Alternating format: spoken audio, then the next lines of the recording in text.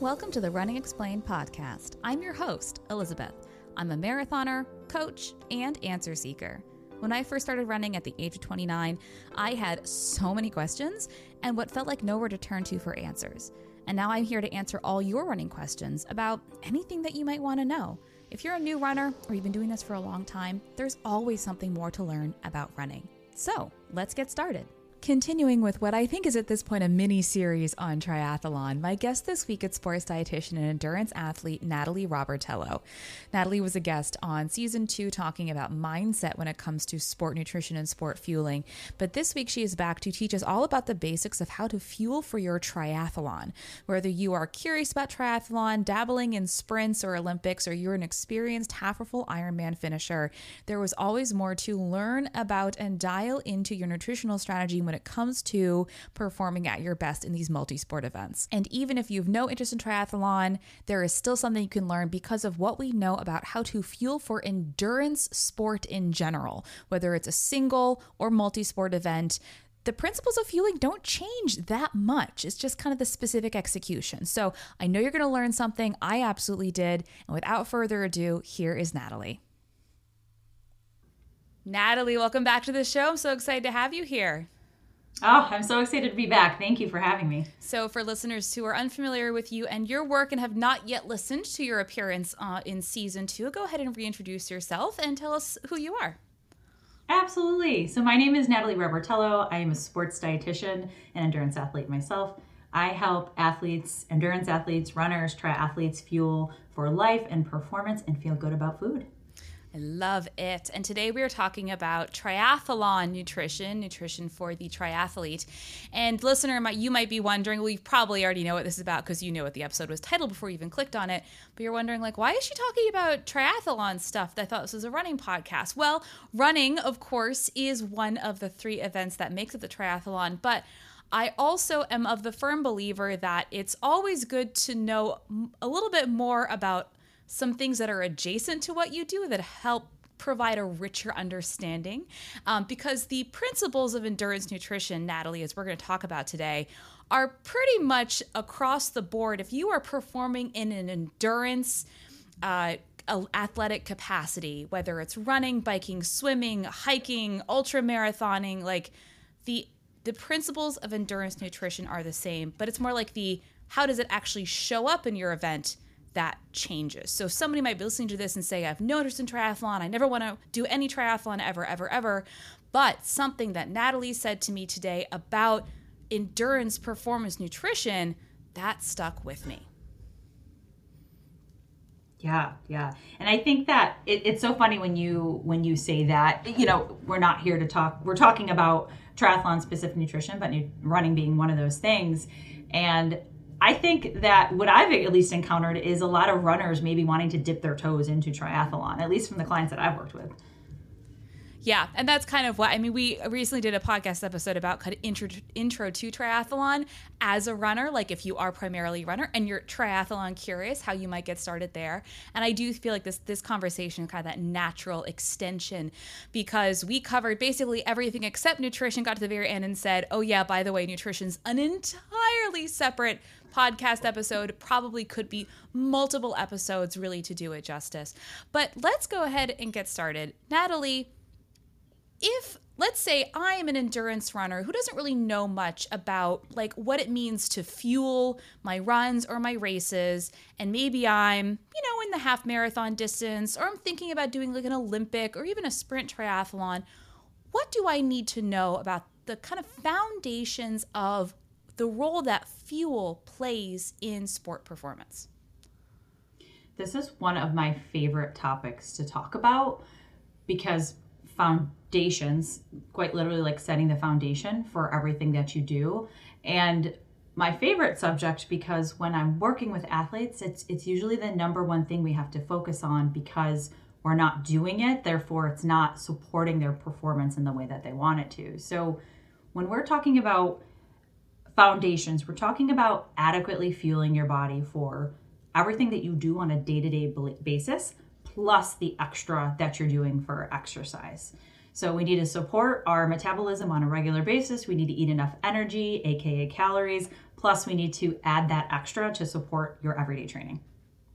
And I know we've talked about this before on the podcast, and one of the reasons I talk about this subject so often is because it is that important to you as the runner, as the athlete, but also that this is, I feel like, such an area where no matter how much I talk about it, I know that this is literally your career. No matter how much you talk about it, it seems like there are still so many athletes out there who are just not being exposed to this type of basic information that they should be getting, along with all the other kind of stuff they're learning about their training. Is that what you're seeing too?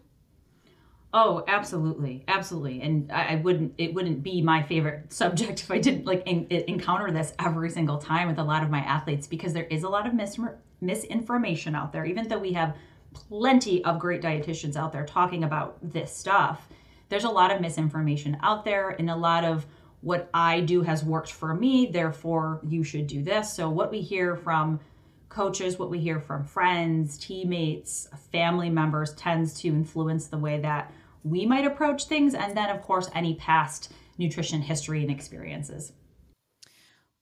What is the number one mistake that you encounter when a new athlete comes to you and says, Natalie, I'm doing my first try or my second try or my 18th triathlon, or my first marathon, my 18th marathon, whatever it is.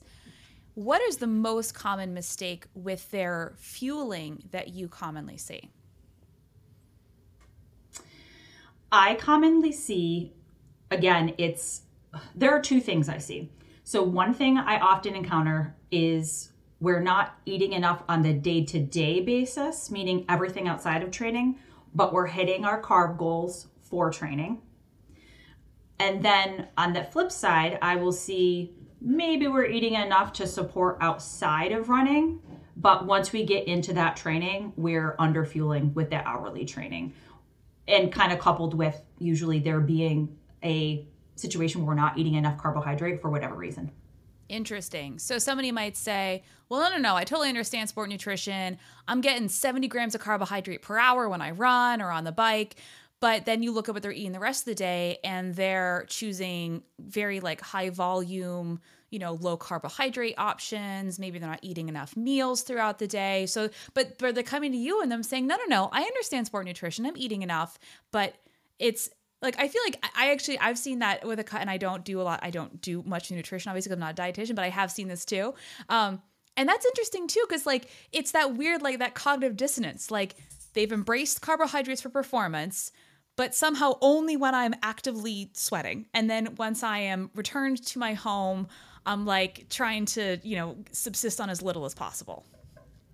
Yeah, that's exactly what I'm noticing is, I will do what I need to do for training, but I'm not necessarily doing what my body needs for everything outside of training. And that is very much backwards, because again, if we're thinking about foundation, let's say you're building a house, right? We have to lay that foundation, and we have to lay the bricks for it to, hold up, right? So that's the same approach when it comes to, running like a road race, or when it comes to triathlon. If you don't have that base, it's only going to get you so far. A lot of the issues that I hear athletes describe when it comes to, say, barriers to enough or proper fueling is this undercurrent of fear of too much.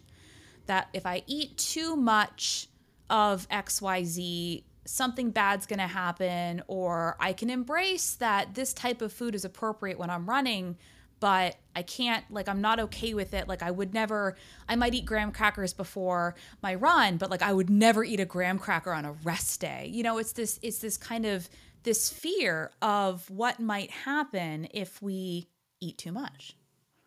I know. And it's great that you bring that point up, because I think that really goes along with what we were just talking about. I can do things necessary to sustain myself when it comes specifically to support, but I get fearful in eating outside of that. And, I think that, at least in my practice, what I've noticed is a lot of times it comes down to what happens. Is my body going to change if I eat this way outside of sport?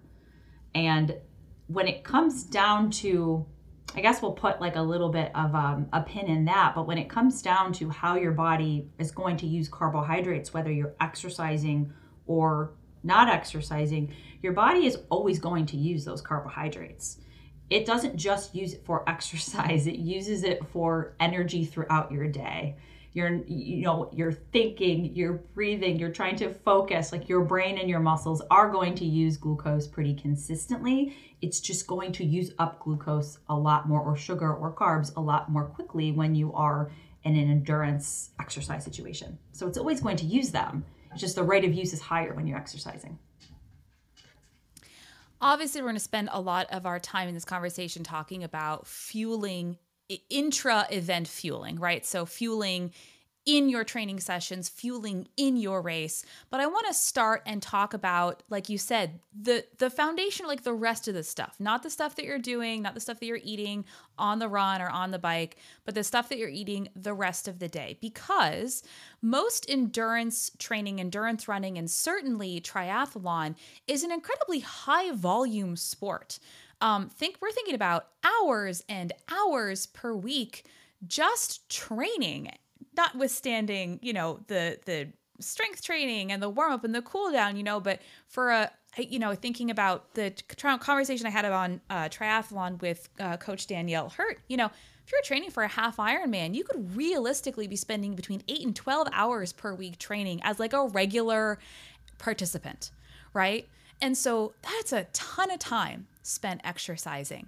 How do you counsel, broadly speaking, how do you counsel athletes in advising them on how their needs change as their overall training volume rises, just in their daily nutritional needs?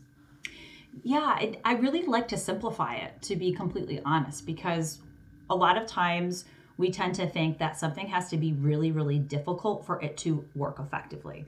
So I like to work on simplifying it with a lot of my clients so that they understand the basics, the foundation of what they need from a day-to-day basis, and then we build on top of that. So my favorite way to do that is to use performance plates, and I'm sure that your listeners are no strangers to this because I believe that there has been an episode or two or more talking about it.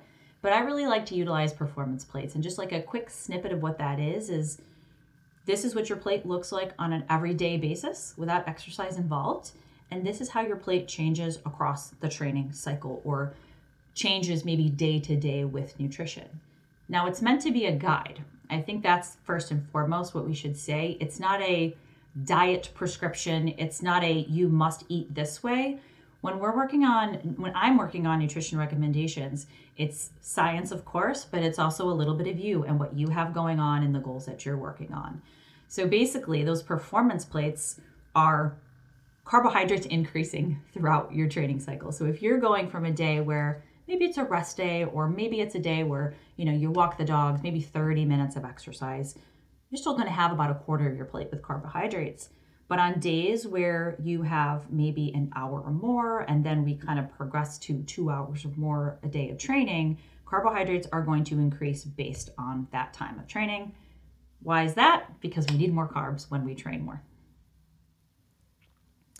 How often do you see athletes? I mean, and here's the thing, like I get endurance athletes particularly tend to be creatures of habit, right? Like we find our things that work for us and we stick with it. I've been eating the same thing for breakfast for like 2.5 years, right? Yeah. Like, it's just like, it works for me, How often do you see athletes completely unintentionally under fuel throughout their training cycle because they're like, yeah, but this is what I always eat. And you're like, well, that's what you always eat and it works great for you maybe in your off season, but now you're doing 10 hours a week of training. Mm-hmm. I see that wildly. I see it all the time. I really do. And that's why I like to utilize performance plates, but also, give a look at their food journal to teach them and educate them on, what that plate should look like, especially if we go back to your point of I'm eating high volume foods. What that kind of speaks to is I often see people saying, well, I ate a lot of fruits and veggies. Don't those count as carbs? Or I'm having a lot of like beans throughout the week. Don't those count as carbs? And yes, they have carbohydrates in them, but the density, the amount of carbohydrates that we need per day is usually higher than most people think. So we really need those grains and starches to be a part of it. And I often see that is what is missing, whether it's from not knowing or being fearful, like you say. So I do see it a lot. Outside of the, like I said, the intra-session fueling. Yeah. What are some basic signs or symptoms that an athlete just might not be getting enough fuel in general to support their training? Yeah. So things that I will see will be feeling lethargic or fatigued. I think that lack of desire, and I say this carefully because a lot of these symptoms I know can be symptoms of other things or signs of other things, but that lack in desire and motivation to, maintain, keep up with their training because they're not feeling energized is often what I see. Having difficulties getting through their workouts, not sleeping well at night. This is a big one that's overlooked. People not sleeping well, waking up a lot during the nighttime, not feeling rested. Those are big signs that we're not getting enough food. Feeling very fatigued and sore for days on end, needing to crash and nap consistently on your weekends after long runs. Another big one we normalize of like, oh, I should feel exhausted. No, you really shouldn't.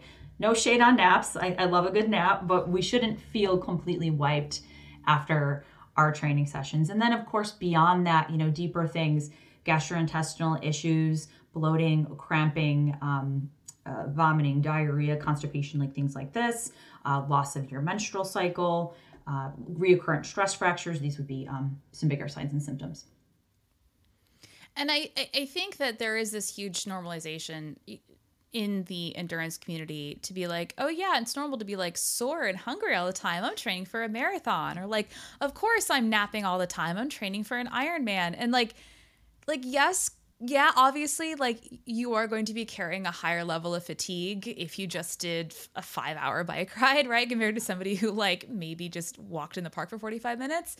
But like you said, there's a spectrum of like, yeah, I mean, you're going to feel fatigued, but it shouldn't destroy you. Like nothing in your training should destroy you, or like nothing in your training should be so challenging that it's just simply not doable.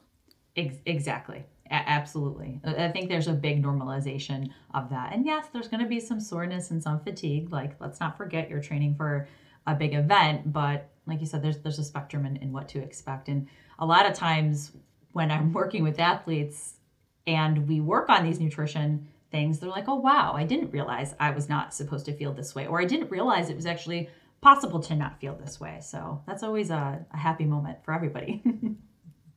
I have terrible eyesight. If I'm not wearing a pair of contacts or prescription glasses or sunglasses, I can't see at all.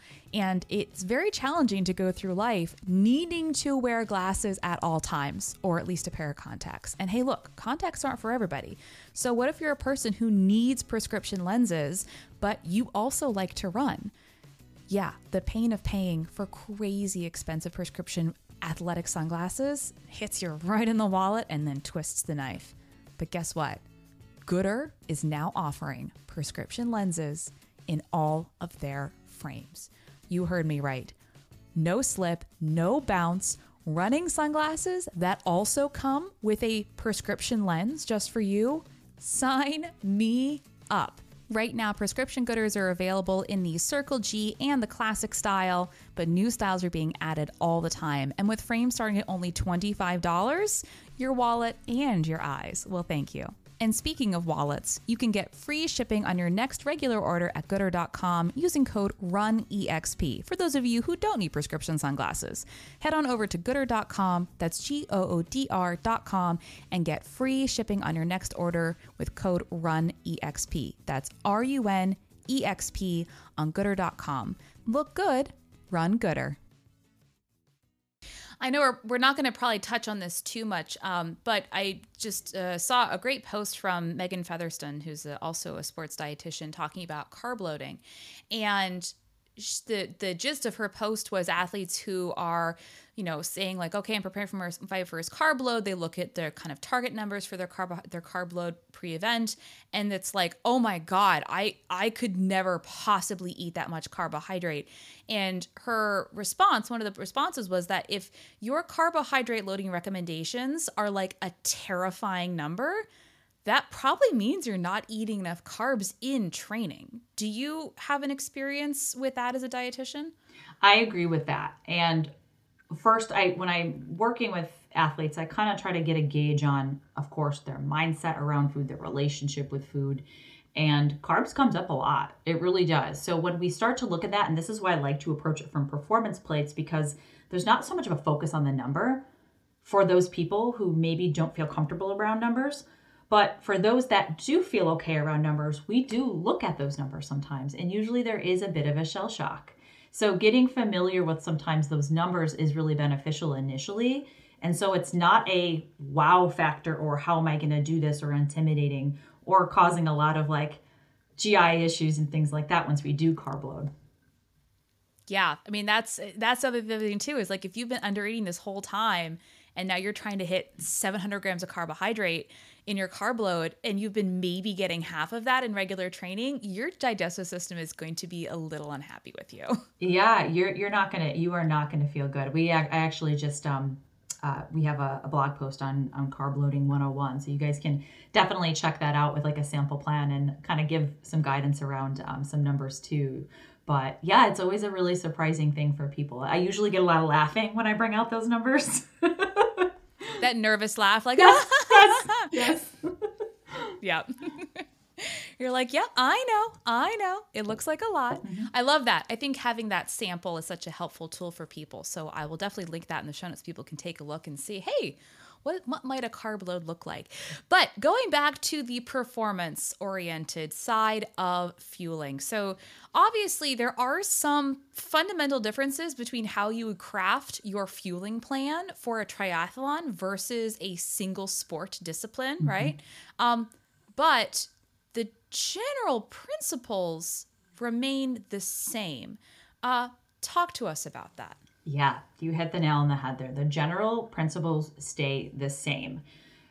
We have to consider what distance of triathlon you're doing. So if you are doing, I say a longer distance triathlon, we have to remember there are different lengths of triathlon. So even if you are doing a quote unquote shorter distance, something like a sprint or Olympic distance, you may still be out there just depending anywhere from 1 to 3 or 4 hours, just depending on how long it takes you. So we have to remember that carb goals per hour are based on time that you are out there, not depending on whether you think something is short or long. We have to remember that it just depends on the length of that race.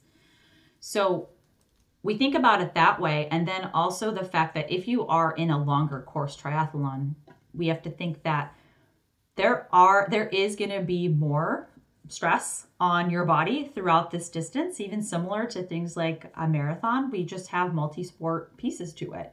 So we have to think, okay, I know that I'm going to be out there longer, and running out of glycogen and running out of or becoming dehydrated can have some more serious consequences and be detrimental, leading to a DNF or just really not feeling good out there. That's such a key thing too, because I think, again, talking about kind of the weird normalizations that the endurance community can do. You're like, oh, it's just a sprint. Like, oh, it's just an Olympic. But but you're out there for 3.5 hours, right? Mm-hmm. And I think, oh, it's just a half marathon, kind of the similar things. Yeah, well, you might be out there for 2.5, maybe 3 hours. And kind of, yeah, what you might think of as short distance, like your body doesn't care what you think. Yep. I don't know about you guys, but there'll be times in my training where I'm going out for a long run, and my long run, just depending on where I'm on that training, is 8 miles. And then depending on where else I'm in my training, it might be 14 miles. And then 8 doesn't seem so long. So it just changes too. One of the questions I get about fueling is, do the fueling recommendations for training or racing change depending on how fast or slow that you're going, or how hard that you're working? Like if I'm working like kind of, 90% of my max versus kind of cruising right around 65% of my max, for example, do the fueling recommendations change? So based on intensity, no. We take it based on time. So if you are, planning to finish in, let's say, you're going to be out there less than 2 hours. And when we talk about fueling recommendations, my mind is going right to carbs. So this is what I'm talking about. but we'd still take it as about 30 to 60 grams of carbs per hour. And then beyond that, on 2 hours, we'd be talking about 60 to 90 or more grams of carbs per hour. So intensity doesn't matter so much, though the types of fuel you may choose might change just based on how you feel and digestive capacity. I think for most people thinking, wait, what do you mean 60 grams per hour for less than 2 hours? That seems like so much. Isn't that too much? Not at all. Not in my world. Not in a lot of our worlds. No, absolutely not. And I know it might feel uncomfortable if you haven't done it before, but I can assure you once you start doing it, you're going to be like, why wasn't I doing this a long time ago? Do you ever explain to people kind of how it's, and we can talk about, the high level carbohydrate intake recommendations, talking about like that 90 to 100 grams per hour, 190 to 120 grams per hour later in our conversation. But do you ever explain to people that, like, I promise you that if you're eating 60 grams of carbohydrate per hour, like if you're concerned about a surplus of calories, you are burning, and we're not here to talk about burning calories, but like you're not even replacing half of what you're burning by that.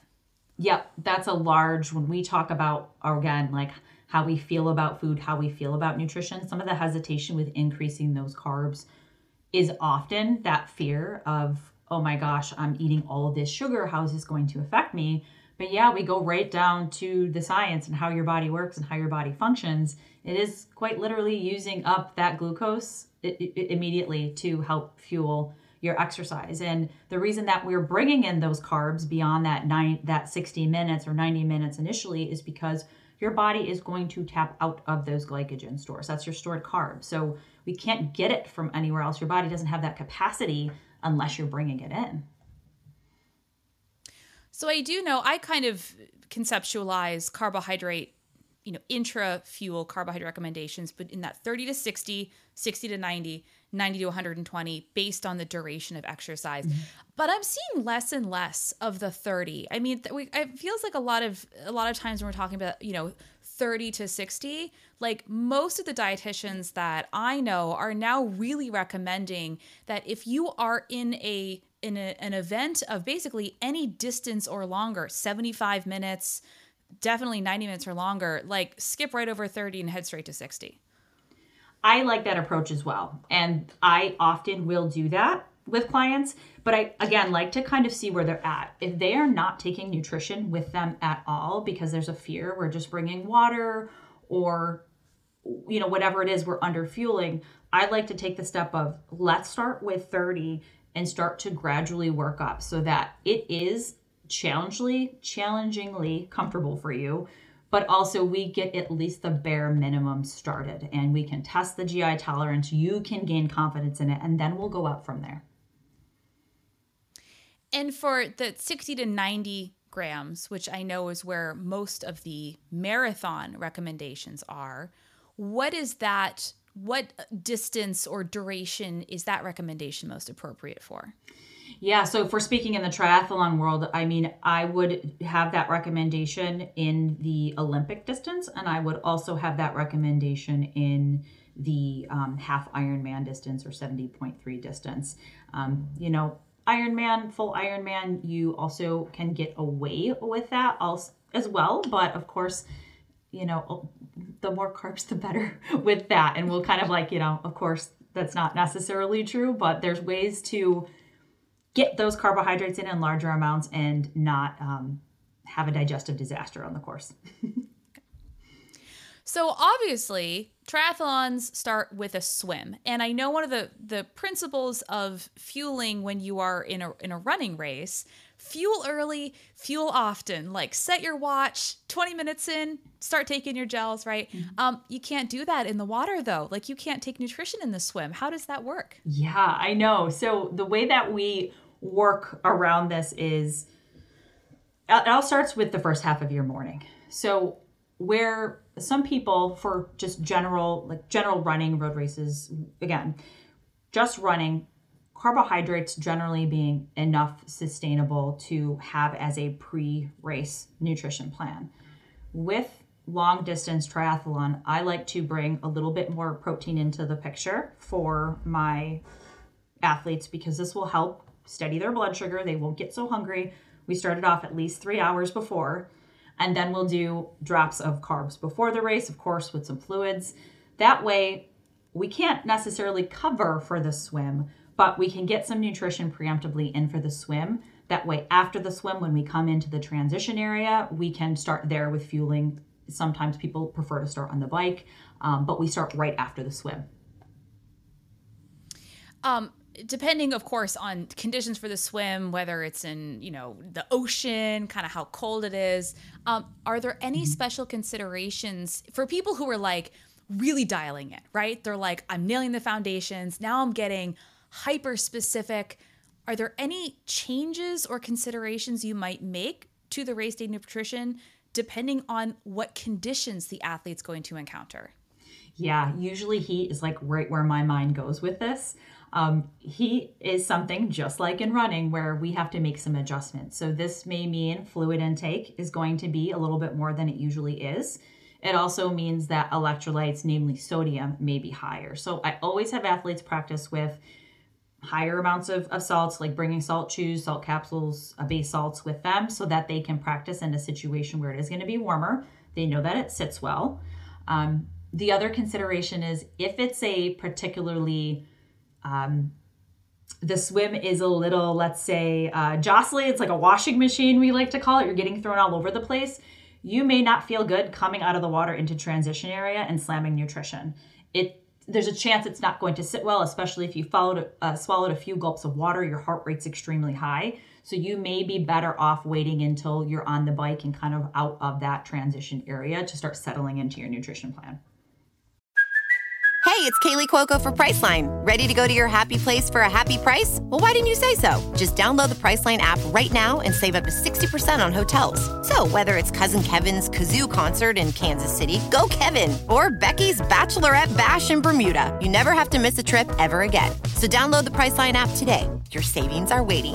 Go to your happy place for a happy price. Go to your happy price, Priceline.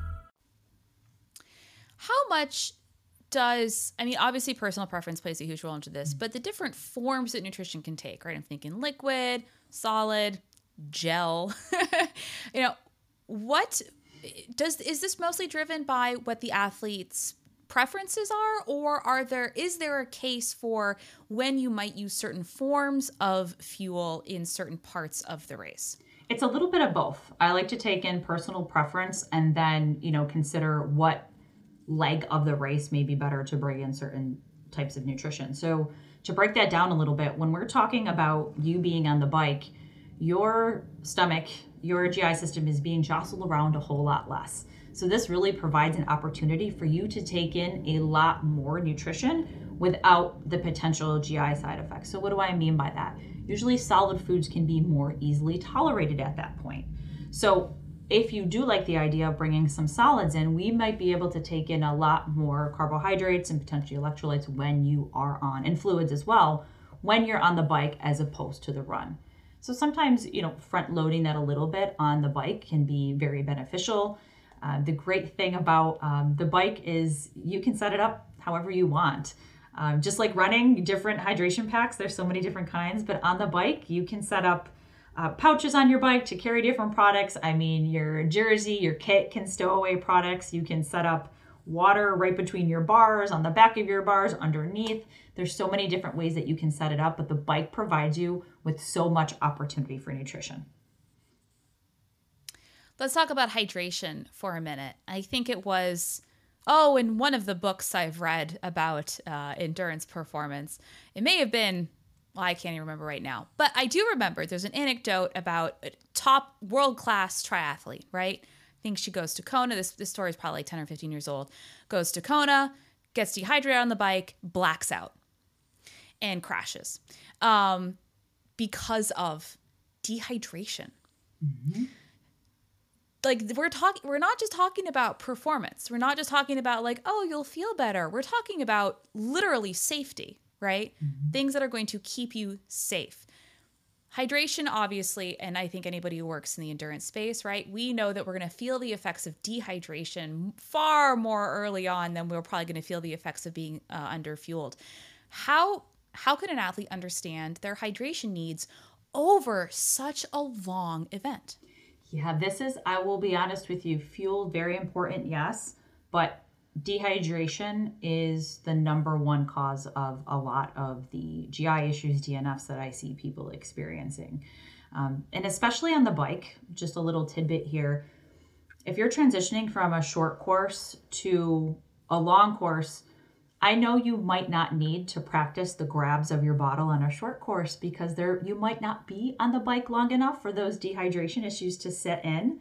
But if you're not practicing grabs, meaning grabbing your water bottle, hydrating on the bike because you're feeling unsteady, you feel like you might fall, that's going to be a big problem once you get into these long courses because you're on the bike a lot longer, depending. It could be, anywhere from 3 hours up to, 6-7 hours.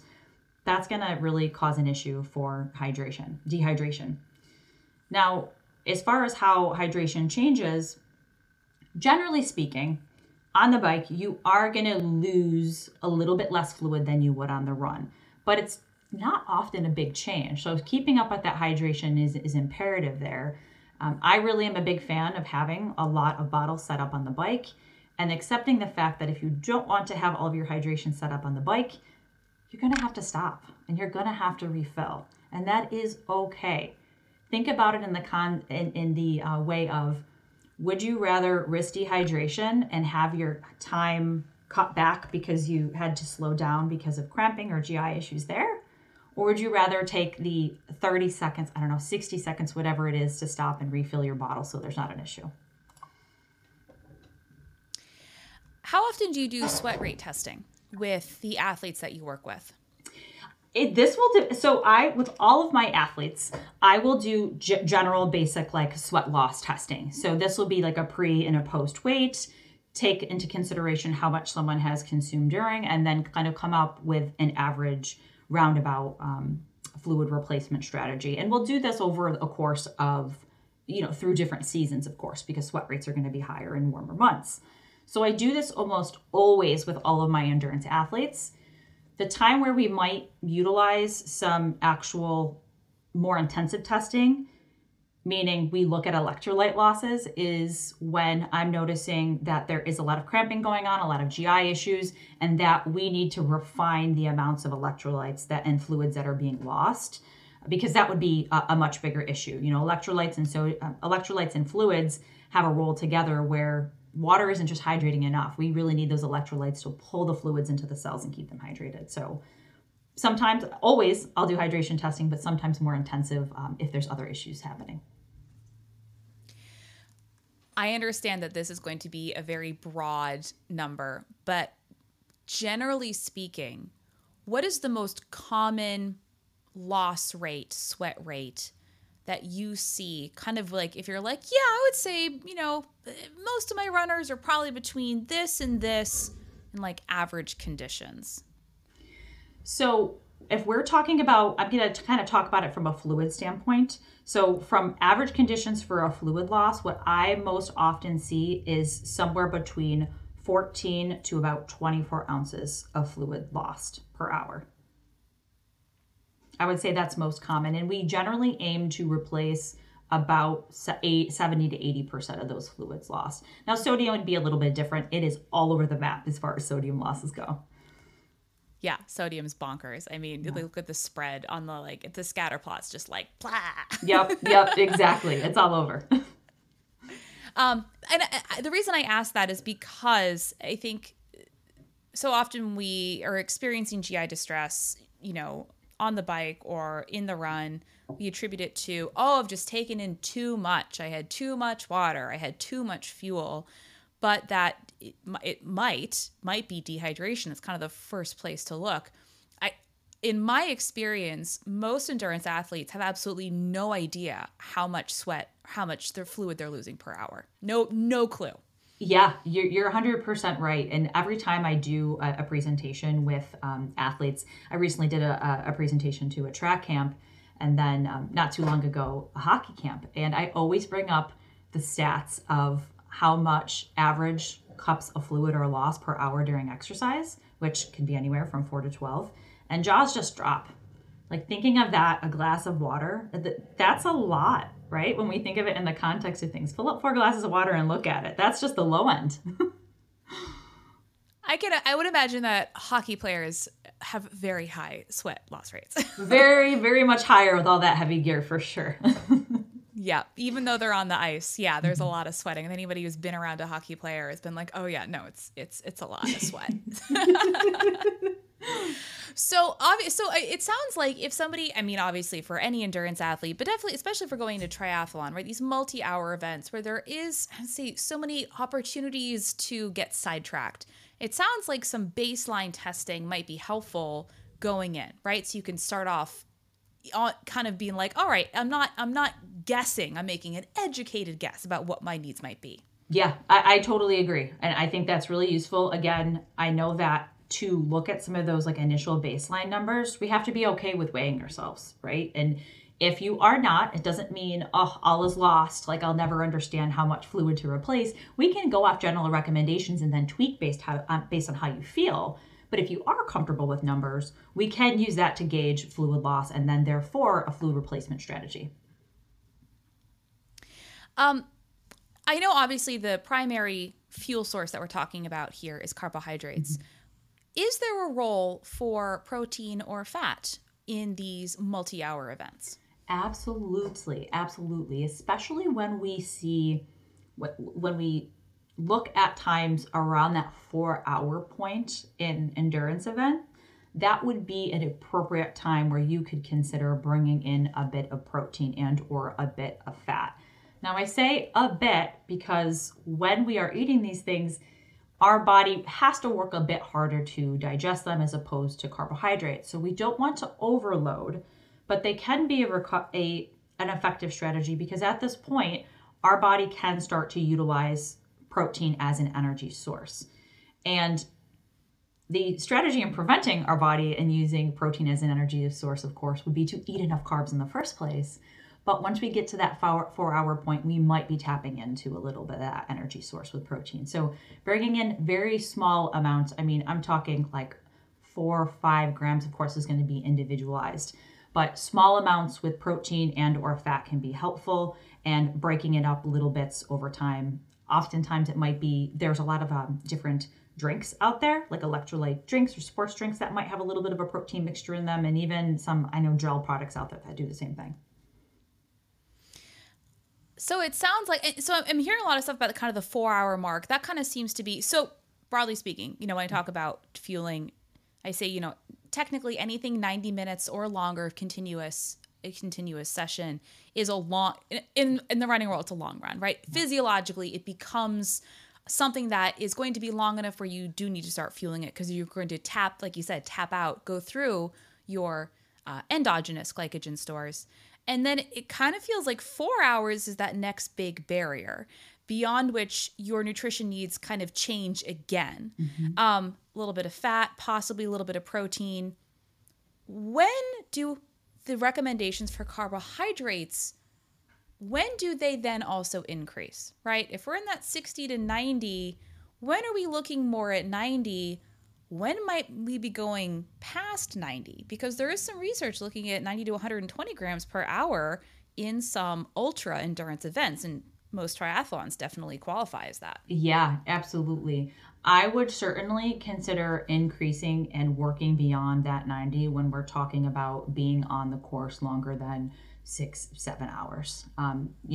Some people full Ironmans. Yes, full Ironmans. Yeah. Full Ironmans, absolutely. And honestly, it's not going to be harmful. It's only going to probably help you if you were to experiment in maybe a half Ironman distance with that too. But again, if you're currently not doing anything and we're only doing 30, the advice isn't to, I have to be at 100 now. It's a slow progression. So maybe for 1 year, you work on getting to that 60 to 90 range. And then that next season, you work or you spend some of your off season working on training your digestive system and practicing with different fuel sources, different types of sugars to have your stomach tolerate that and be comfortable with reaching those higher goals. Tell me more about that. different types of sugars. Yeah. How does that work? Yeah. So when we bring in different types of sugars, meaning there's glucose, there's fructose, there's lactose, there's dextrose, there's a lot of different types of sugar sources that you can use. But our body can only utilize or tolerate the absorption of so much glucose, for example, at once. So when we bring in multiple or different types of sugars, we can use different transporters in our body to be able to absorb more sugar at once, which is a super cool thing, because if you have digestive issues, could it be because we're taking in maybe too much of one fuel source, meaning too much glucose, and not combining different transporters so that we can absorb the glucose, but we also can absorb a different transporter and therefore tolerate it, get to those carb goals, and enhance performance without the GI issues. Interesting. So there might be some situations where an athlete's experiencing GI issues, they're simply maxing out on their ability to digest and more than an amount of one, for let's say dextrose, for example. They're like, I'm nailing 80 grams of dextrose per hour, and they're getting GI distress. And I think the first thought is, I'm just taking in too much and taking less. And what you're saying is you need to take in less of that one thing and add more of a different thing. Yep. So if you were, one of my favorite examples is fructose, for example. So I'll have people that maybe prefer not to have gels or chews or sports nutrition products for whatever reason. We won't get into the specifics of that. But when we are thinking like, okay, I am just going to eat honey the whole time, like the honey sticks for my fuel, or I'm going to have dates for my entire race, that's a lot of fructose at once. Our body does not have the ability to be able to handle large amounts of that over time. GI issues. But if we were to take that and then combine it with a different fuel source, maybe we're going to bring in a sports drink that also has maybe, dextrose, glucose, different types of sugars, you're probably going to have an easier time tolerating that and able to maximize total carbs overall. I worked with an athlete a while back who, when we were talking about fueling, she was like, I love the honey, not honey stinger gel. She's like, I love the honey sticks like you get at the store. Can I use those? And I was like, sure. But you know how much carbohydrates in each honey stick? And she was like, no, I don't. And I was like, I think it's like 5 grams. Like, you're more than welcome to fuel your half marathon with those, but you're going to need to carry like 25 of them. Yeah. And you're probably going to be a sticky mess. Yes, it's so true, right? We have to think of like the situation too of like what we're going to carry and think about that. If you're on your bike or you're on your run, do you have the capacity to carry these things that you plan for? I'll never forget wanting to experiment with some solid foods when I first got into triathlon. And I think it was energy bites I tried to bring with me. And let me tell you, it was just crumbling all over the place. Like, I barely got in half an energy bite into my mouth. And that's how I knew this isn't going to work.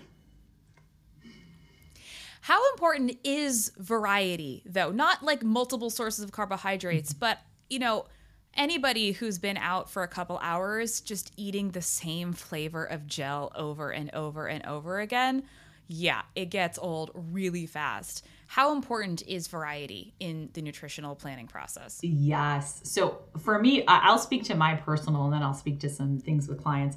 I know I personally need variety. Once you reach like gel 20 on your run, something really starts to get to you, and you're like, you put up this wall, and then all of a sudden you're not eating anything. We don't want to be there. So if that is you, there's a lot of other options. I have clients that have no problem with eating the same thing the whole time, but having that variety from taste to texture can make a big difference for how you're going to continue to fuel yourself for the rest of the race. So thinking about how you might set up your fueling strategy, like for your triathlon, if you kind of think about like, well, I'm going to be out there, let's say I'm going to be out there for 7 hours, right? So long time, not the longest, right? But a pretty long time. And I understand kind of hourly, this is where I'm trying to get to. Would you still break it up as like, this is my bike nutrition strategy and this is my run nutrition strategy? Like, how do you plan those out? The way I like to approach it is to kind of figure out like a baseline of where they kind of see themselves ending, and then kind of give some buffer as far as nutrition goes. But I take that strategy of fueling every 20 or 30 minutes, depending on what we have like worked on in practice. And I apply that to the whole race. So starting from transition 1. So starting from T1, we start with our nutrition and hydration plan, and we repeat that every, usually 15 minutes for fluids, 30 minutes for fuel. And we use that strategy throughout the whole race. So whether you have started the run leg of the race, you're still applying that time goal from when you last did it on the bike. I'm just curious, logistically, as you go through T2, like obviously you can set your bike up and you can have all the stuff that you want on your bike, or you can kit it out with all the hydration and fuel that you could possibly cram onto it. As you go through T2, what do you then pick up that you can, like, can you pick up a running belt? Can you pick up a hydration vest? Like, what are your options for saying, okay, I'm going to keep feeling like a champ and hydrate like a champ, and this is what I'm now bringing with me on, the very first step of the run section? Yeah, you can leave whatever you want to bring with you. So if it's a vest you want to carry on your run portion, if it's a belt with fuel stashed, you can bring whatever you want to. Maybe it's a handheld that you shove a couple of gels or fueling products into. You can bring it however you want to. And just like running, I'd encourage you to check out the course, because I do know plenty of people who don't like carrying. And we have to remember, okay, what is the distance of my run and what is on the course and is available to me? The problem I see is the bike, there's a lot that's available to you because you're really self-supported, and there are some aid stations too usually. But in the run, I see carbohydrates tend to drop a little bit just because there is less available. People don't love taking what's on the course, maybe because they haven't practiced with it or they don't want to stop. So we have to make sure that your fuel plan is still supportive of hitting those carb goals. I get I don't like carrying things in my hands when I run, but my favorite race experiences have been when I was wearing a hydration vest. Yes! Because you have everything that you could I have everything I need in all my pockets, and I have my chapstick, and I have 19 gels, and I have all my hydration. It's just so nice to know that I have everything that I need. I get that you might not love the way it looks in race photos, but what if you PR'd? Would you care what you looked like? It's so true. And I know I am amongst the right people here, because I feel the same way. I used to not want to have a hydration vest, and I swear that hydration vest changed my life, because I feel so supported when I have that thing on. I just have everything with me. I feel so good. I wanted to ask about liquid carbs. I think this is something that is less I want to say prevalent in the running community, simply because of logistically, it's tough to carry the majority of your fuel in a mixed liquid carb state. Mm-hmm. And like you said, jostling around on the run, liquid carbs, different types of fuel may not be tolerated as well when you're running. But how much more are you seeing people incorporate liquid carbs, since there are so many great high carb options now? I have seen a lot of people utilize liquid carbs, and so much so that I know some people that try to use liquid carb mixtures for the entirety of the race. There are some companies, I know, there are some companies that make products that supply X amount of carbohydrates for per hour based on your needs, for it to completely replace using gels, chews, and things like that. I will say that strategy can bode well for some people and not for other people. We have to keep in mind that when they're making these products, that is a lot to put into one thing. And I know that's probably their specialty, but we have to remember that we are changing the concentration of those drinks with carbohydrates. Every time you're putting in more electrolytes, carbohydrates into fluids, we're changing the concentration, the osmolality, how it's going to sit in our stomach. So we have to be careful with that. It can be supportive, but I don't love that is the only option. That's, for people for whom that works for, that is that's iron stomach territory. That's wow. Oh yeah. I was just looking with a client, and he really we were looking at some of the Morton 320s, and it has 79 grams of carbs in it. And he really enjoys that product. And if it works, and it has been working for him, that's great. But then we change, of course, that approach when we get to the run. It's not what we use the whole time. Yeah. And also, I personally do enjoy Martin products, but they don't have any sodium. That's not literally true. They have trace amounts, but gonna need to add some sodium to that. So you're already thinking about, well, it's not even an all-in-one product because I need to add sodium. That's exactly what we were talking about. And I was like, all right, we're at about 200 milligrams of sodium right now. So what else do you want to add, right? That's always my question. It's like, we have this, but this isn't going to be enough. How are we going to tweak this? How often do you see how often do you see a triathlete have the strategy, have the plan, and then I want to say things that make it less likely that they'll be able to execute their plan as written? What are the pitfalls or things we need to consider? What are the most common when you ask, what happened? They're like, well, this happened. What are those things? Yeah. I will say number one is if we haven't practiced it in entirety during your training. And what I mean by that is I know it's not going to be possible. You're not going to run and bike and swim the full distance of your race before you get to it. But do you have brick workouts? And brick workouts are, a bike and then a run workout. Do you have brick workouts? Do you have those longer workouts that you are applying these nutrition strategies to? So if they haven't practiced it, yes, there's the whole concept of training your stomach, training your body to handle it, but that's also the muscle memory of this is when I do this. This is what I do every 15 minutes. This is what I do every 30 minutes. This is how I grab my water bottle. This is how I grab my nutrition out of the back. So all of these things, it's the technique and it's the how do I fuel and hydrate my body for the sport. That's never a great experience for a lot of people, depending on where you are swimming. Sometimes the waters, they're open waters for a reason, and we get a mouthful of water, and that can upset our stomach and potentially have other consequences down the road, depending on the cleanliness of the water. But that can really throw things off for your plan if you get a mouthful of water and digestively it's not sitting well with you. Ew, yeah, I think anybody who's had a mouth of lake water or salt water. Yes. Yeah, throws everything off. Is there anything you can do? Like, should we pack some Tums in our kit? Like, what I know can we do there? it really is hard, and I kind of cringe when I say that. It's because in those times you have to do what you can. You have to do what you can, and you have to do your best in trying to keep up with a hydration and nutrition plan, but also noting that you're probably going to have a limit where it's going to be difficult. So being flexible is the other important thing. Okay, maybe my plan for 90 grams of carbs an hour today is not going to be the plan. So can I maybe tweak and go for 60? Maybe on the course there's going to be some pretzels. Does that sound a little bit better to me than taking this gel right now?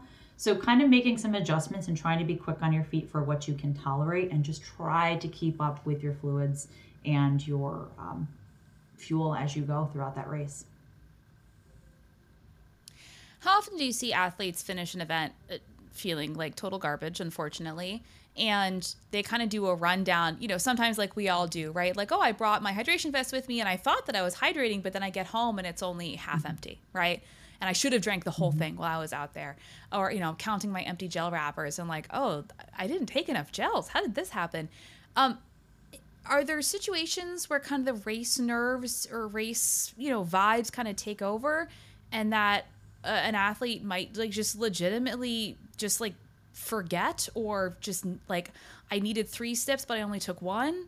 That kind of stuff can add up. It really can. And that has happened. And I think of, if we even go back to, pitfalls, but again, you can't predict what's going to happen race day.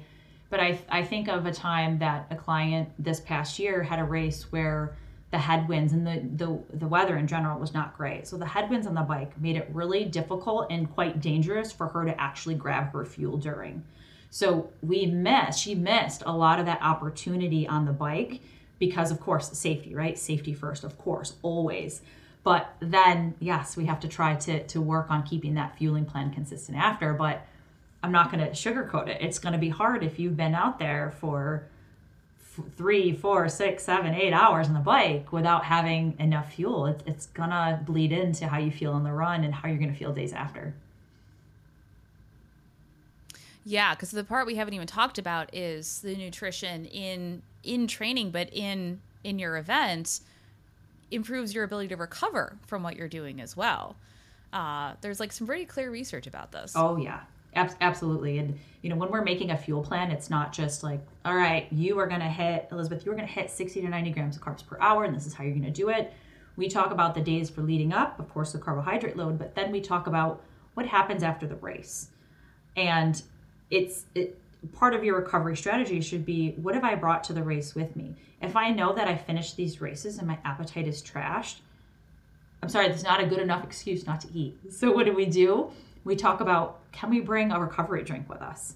Can you have your friend, partner, whoever it is, bring a chocolate milk, or can you leave it in the car? What can you do to bring in some nutrition for recovery if it's not going to be the foods that are provided at the end of the race? And then we need to be consistent with those hard training plates throughout the rest of the day and the next couple days for proper recovery. I want to ask you about the data that we have access to in this day and age. And I know that triathletes in particular tend to be exceptionally, in general, tend to be relatively data driven in terms of their training, because obviously it's so hard to find equivalencies in your different training sessions, right? Like what's 20 miles on a bike versus what is that in a run, right? So there's a lot of like metrics and data and power and heart rate and like all this stuff. But there's also a lot more access that we have as individual consumers to data like our heart rate variability, or people who are choosing to wear things like continuous glucose monitors that are giving us large volumes of data on a specific metric. As a dietitian, are you seeing an increased interest in people wearing or using continuous glucose monitors who are not diabetic? Oh yeah, definitely a growing interest, and using these products to assess like how they might go about changing their fueling strategy. 100%. What are I think, was it like Kipchoge wore one for a little while, and they are available now. And obviously I understand the appeal, right? Like, I'll just wear this for a couple weeks and I'll understand my body and I'll understand how I respond to different foods.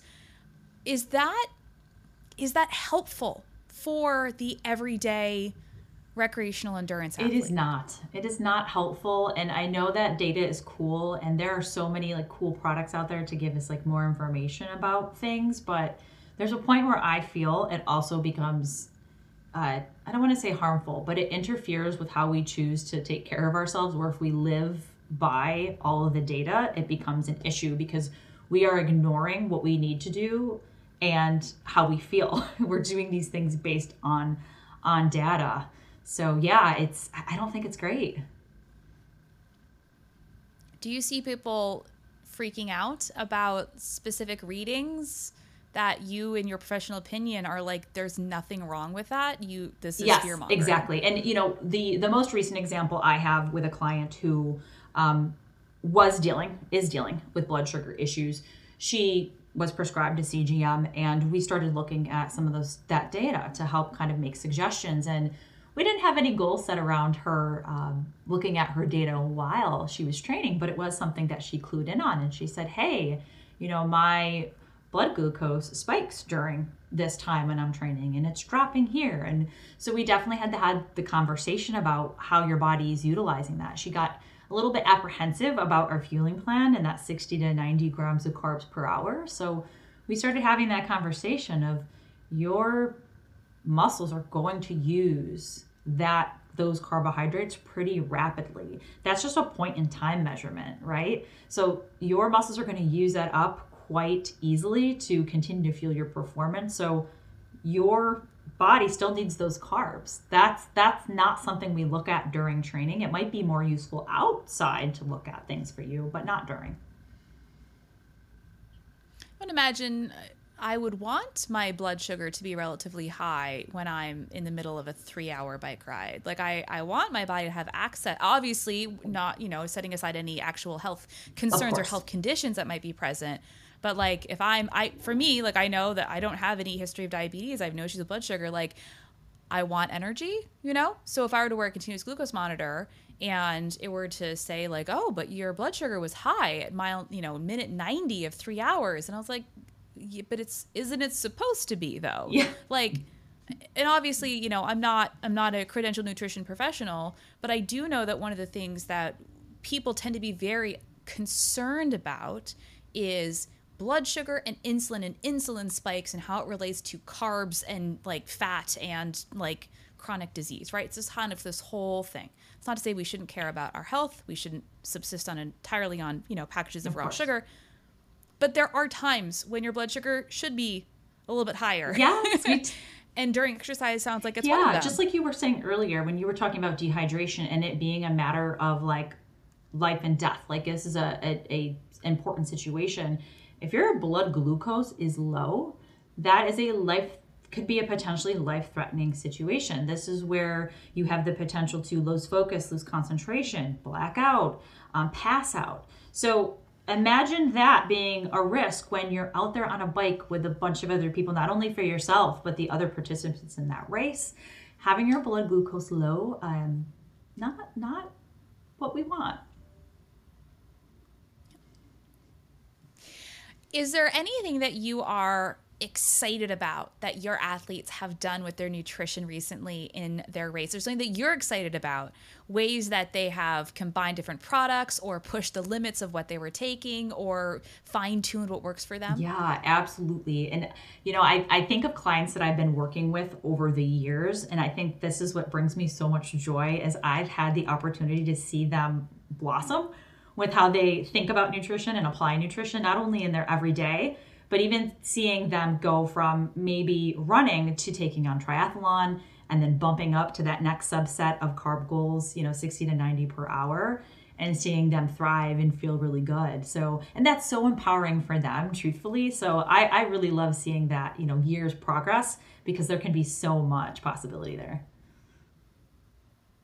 It's so nice to have an athlete tell you, like, they just finished a really hard or really long something, and I can continue on with my day, right? Like, yeah, it does feel like I just ran 18 miles, but I can go to the grocery store, I can walk the dog, like, I can make dinner, like, I just still feel like a normal human being. I'm not dead on the couch. Yeah, I just had someone tell me that not too long ago. She was laughing. She's like, I didn't know that it was possible not to feel this way. And she was that classic example of, I do everything I'm quote unquote supposed to as far as the sports nutrition goals during, but I wasn't so much doing that outside of training. And we worked on hydration and nutrition. And she's like, wow, this was possible. This is great.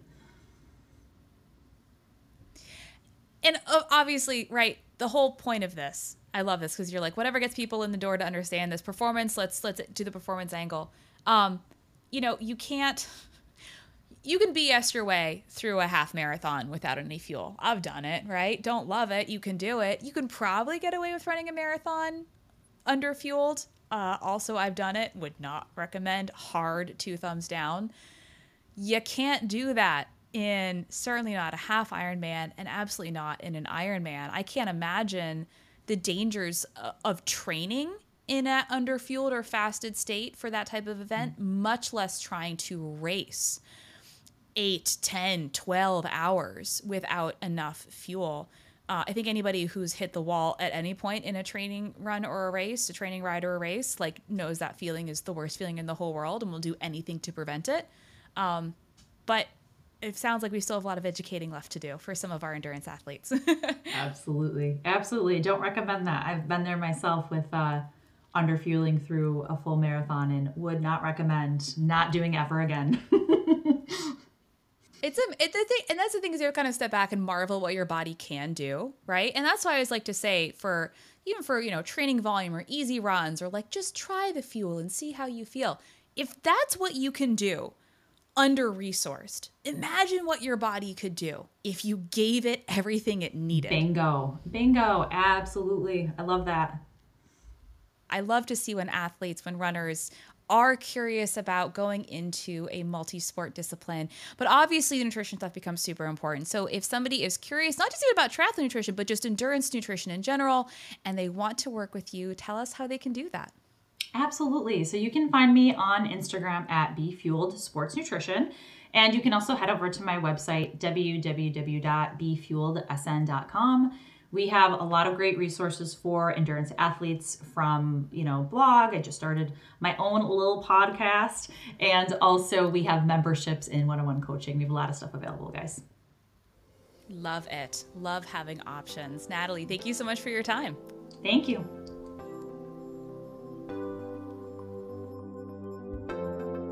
I hope you've enjoyed this episode. Don't forget you can always find and follow me on Instagram at Running Explained.